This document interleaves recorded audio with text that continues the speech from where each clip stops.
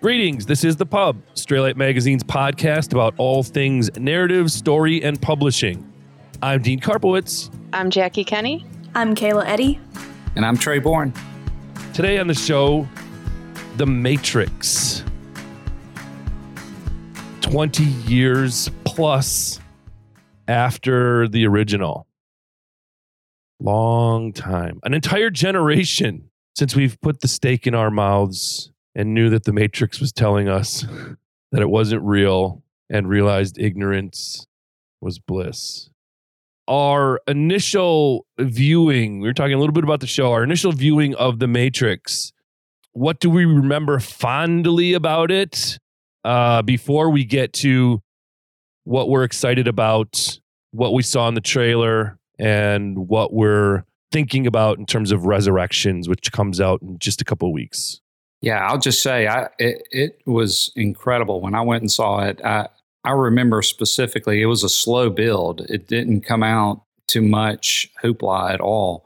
In fact, everyone was waiting for The Phantom Menace to come out. And I remember going to see it knowing that in a couple weeks I was going to be blown away by the new Star Wars, but here's kind of a filler. And I went and I was completely blown away. And of course, The Matrix was a better movie than The Phantom Menace, I think, objectively. It's kind of funny how everyone was making such a big deal about how The Phantom Menace was going to revolutionize the way movies were made. But it was really The Matrix that revolutionized the way movies were made, especially the sci-fi. I mean, the special effects that they talked about or they used were brand new at the time. Of course, the bullets and that you see in slow motion all the time. But that was brand new. And also, to me, the story was incredible. It had religious implications. It had cyberpunk. It had everything all mixed together, but it was told so well. There really wasn't much of a hole in the plot. And when you think about it, it's crazy. I mean, it's a crazy concept, but there really wasn't much of a logic gap in it. I thought it was amazing. Yeah, I'll say I saw it when it first came out too. The old guys will maybe talk about seeing it originally.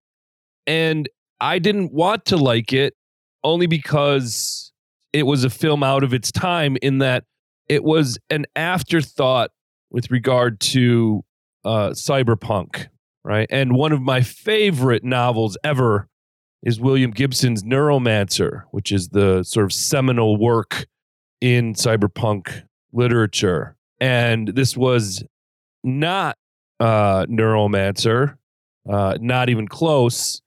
And it was a sort of, a watered down, less edgy, very flashy version of Ghost in the Shell, which is another piece of anime in this case that the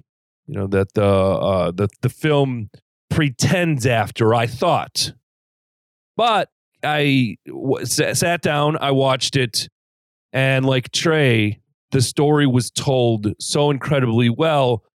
And one of the things that I noticed, and I watched this sequencing after, it pays homage to Ghost in the Shell. I don't know if any of you have seen, but you can do a search on the internet. Maybe I'll post it on our Facebook page and watch the scene where Neo is being chased originally by the agents.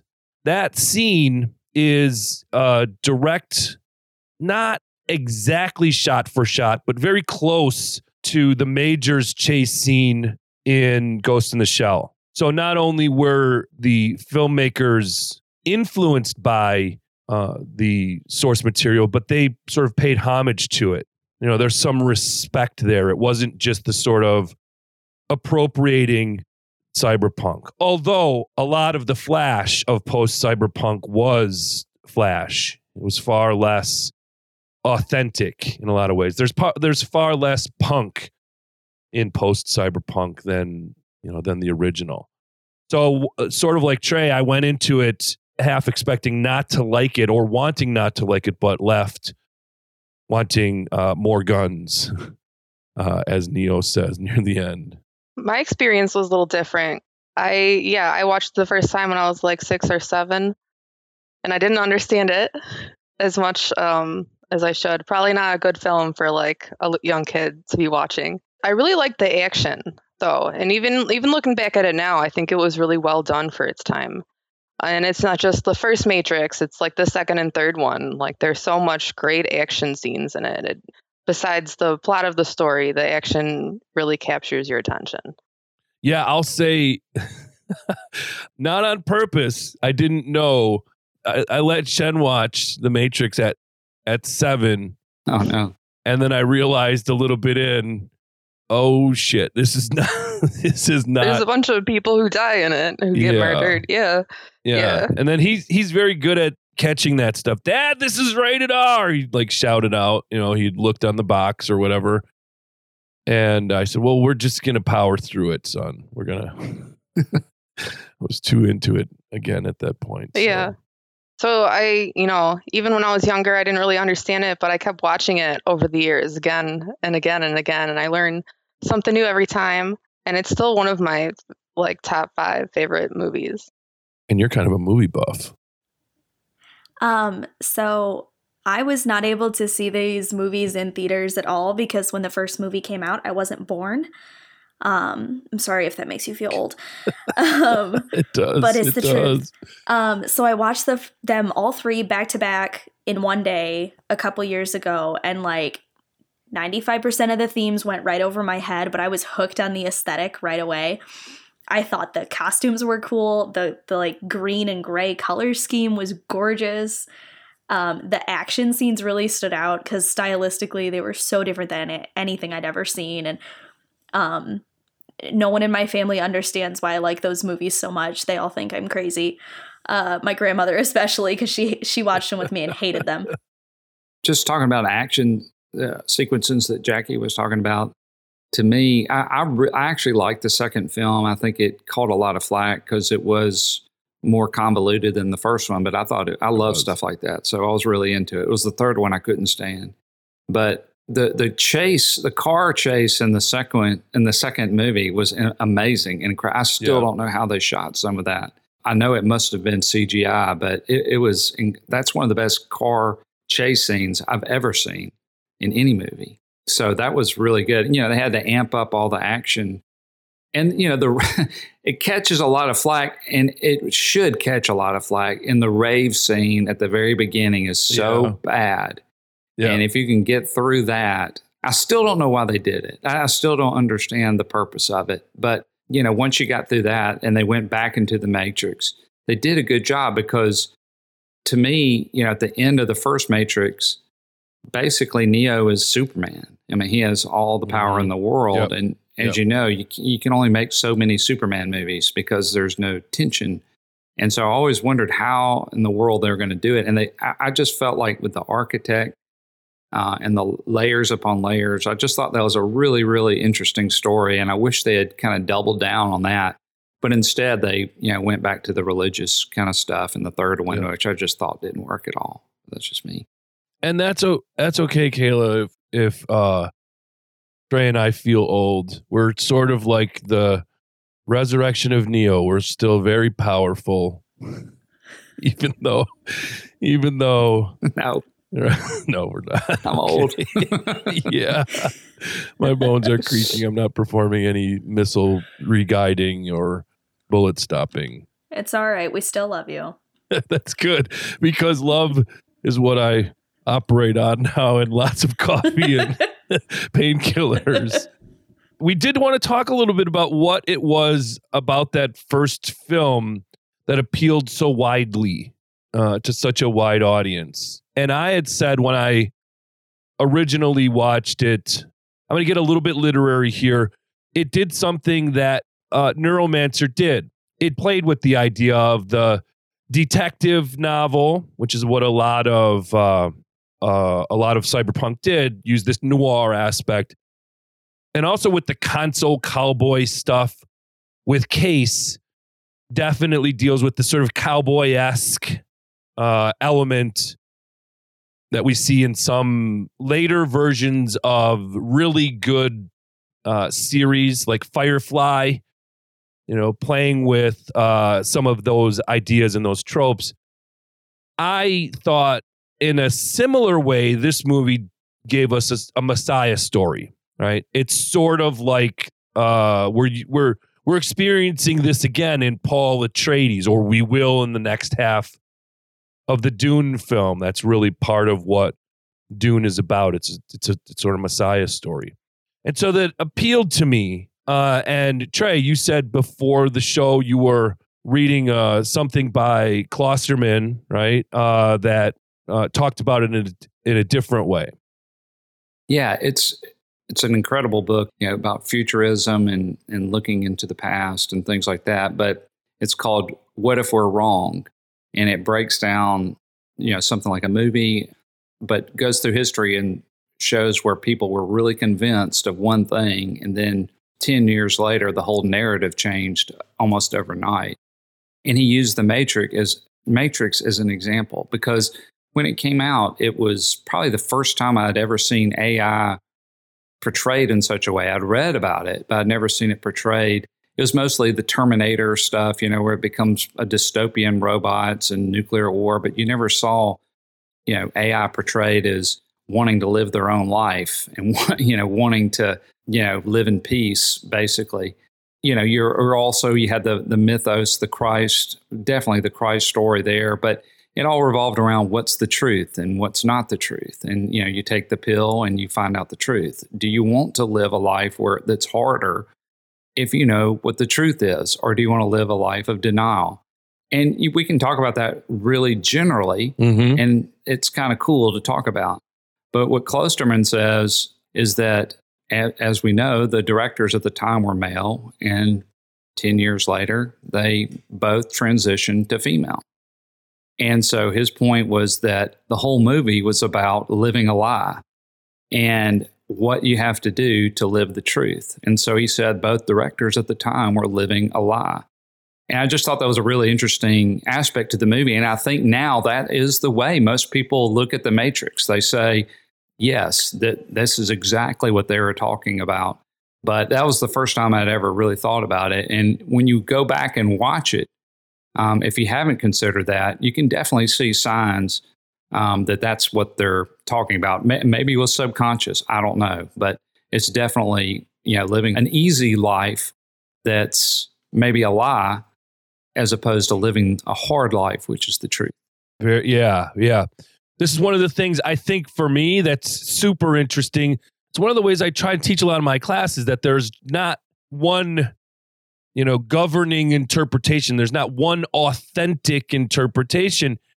And one of the things that I focused on pretty closely the last time that I taught creative writing, we use Stephen King's On Writing, which is a really good book, where he talks about writing The Shining and not having any idea that he was writing about himself until years later he thought about it. And it was an alcoholic former teacher who's a writer, right? And is haunted by his addictions and the demons inside of him. And he said he looked back and, God, it was obvious, what he was screaming out, while he was writing it. So the whole, the author, I don't know, we English teachers try to say the author is not important, right? And all that. Well, in some ways they may offer perspectives. And what fascinates me is the kinds of receptions that we get, interpretations by those who are experiencing art, whether it be film or any kind of story. We did all watch the trailer, and I want to talk about some moments from the trailer before we talk about some of the things that we hope happen in the new film coming out in a few weeks. Some of the things I noticed, it starts with the glitch in The Matrix, where Neo is getting therapy. There's a black cat walking across the top of the desk. They really played with the White Rabbit, playing heavily into not only the music that we get as the events are unfolding, as the sort of montage is being given to us, but chasing the White Rabbit. At one point, I don't know if it's the same actress they brought back, but she says, "You're going to have to follow me." obvious reference to following the White Rabbit from the first film. And then, I don't know. I was sort of complaining because we had just got done talking about Hannibal, and Lawrence Fishburne is a outstanding actor, but he has vanished. And I thought maybe it's because of the pounds he put on, but I think Jackie may have some insights. Well, from what you're saying, a lot of the new trailer, it looks like it kind of leaves off from the third movie, but at the same time revisits the first movie. Mm-hmm. Like it's kind of a fourth movie, but kind of like a reborn first movie, given its title, Resurrections. Resurrections, yeah. But yeah, I was trying to look into it online. There's not a whole lot of summary about the movie except that Neo's suddenly back in the Matrix. But no one really knows. I feel like he doesn't really know he's the one at first. Same as Trinity, like they're like kind of different characters. Mm-hmm. But I heard, or from what I read, is that it might take place like 60 years after the revolutions. They're kind of saying that more like the actual character Morpheus is dead, but at the same time, it's like the Matrix, it's like a reboot. So they kind of have like the same characters, but they're different because it's like the same world happening over again. Because like in Reloaded, it says every 100 years or so, the Matrix gets rebooted and like the same thing kind of happens. Mm-hmm. So that's where I think like there's a Morpheus character, but it's not played by the same person. Yeah, that's what it looks like to me too. I mean, of course, my attention's immediately on Doogie Howser. I'm thinking, what in the world is going on? I know. He's now a psychiatrist in addition to being an MD, right? Yeah. Doogie Howser, I'm like, MD. why is Doogie Howser here? This is some stunt casting.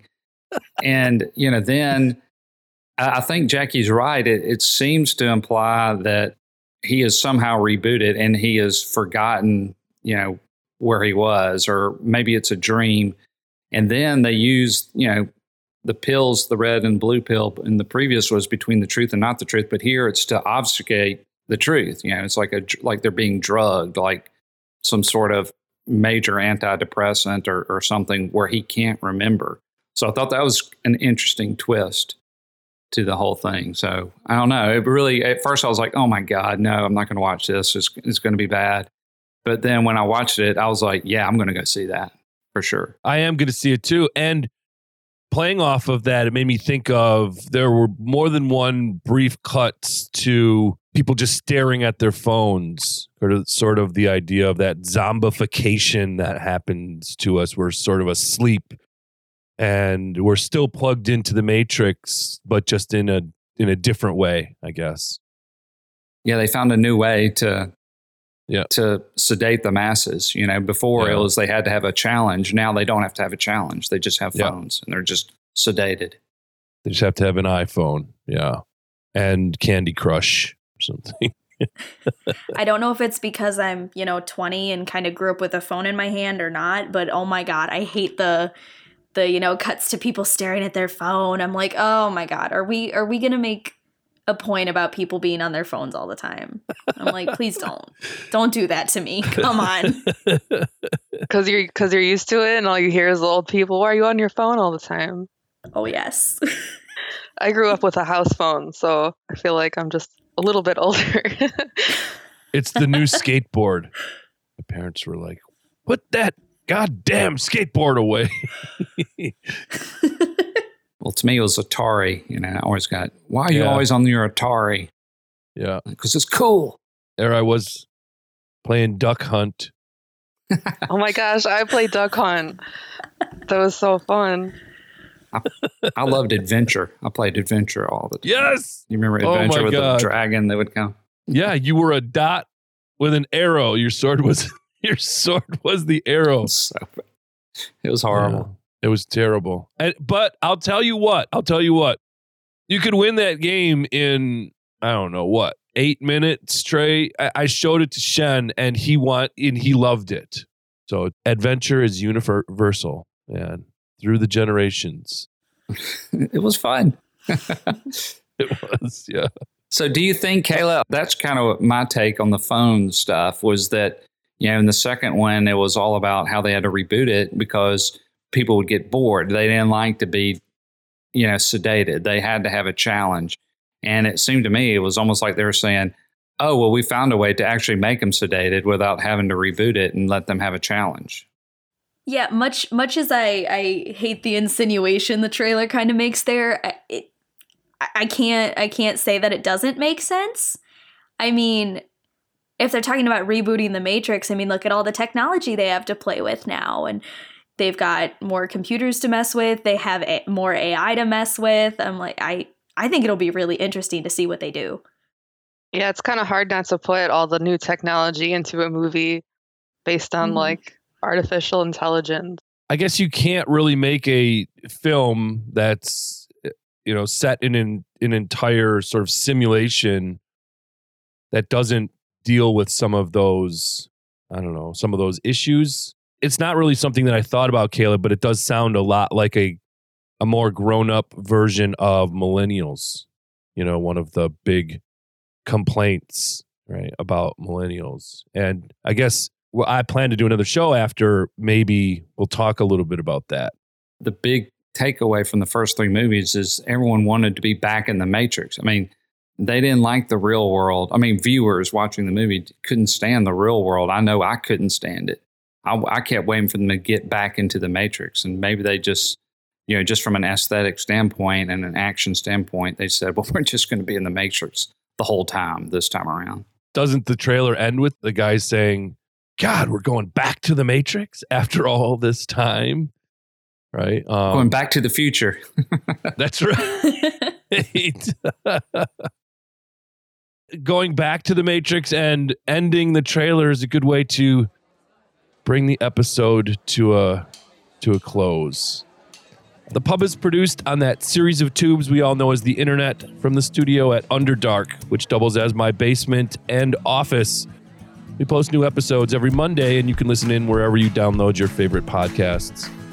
You can also find us at straylightmag.com, where we publish news, stories, poetry, art, and of course, podcasts. Don't forget to follow us on Facebook, Instagram, and at The Pub Podcast on Twitter. Until next time, thanks for listening to The Pub, Straylight Magazine's podcast about all things narrative, story, and publishing.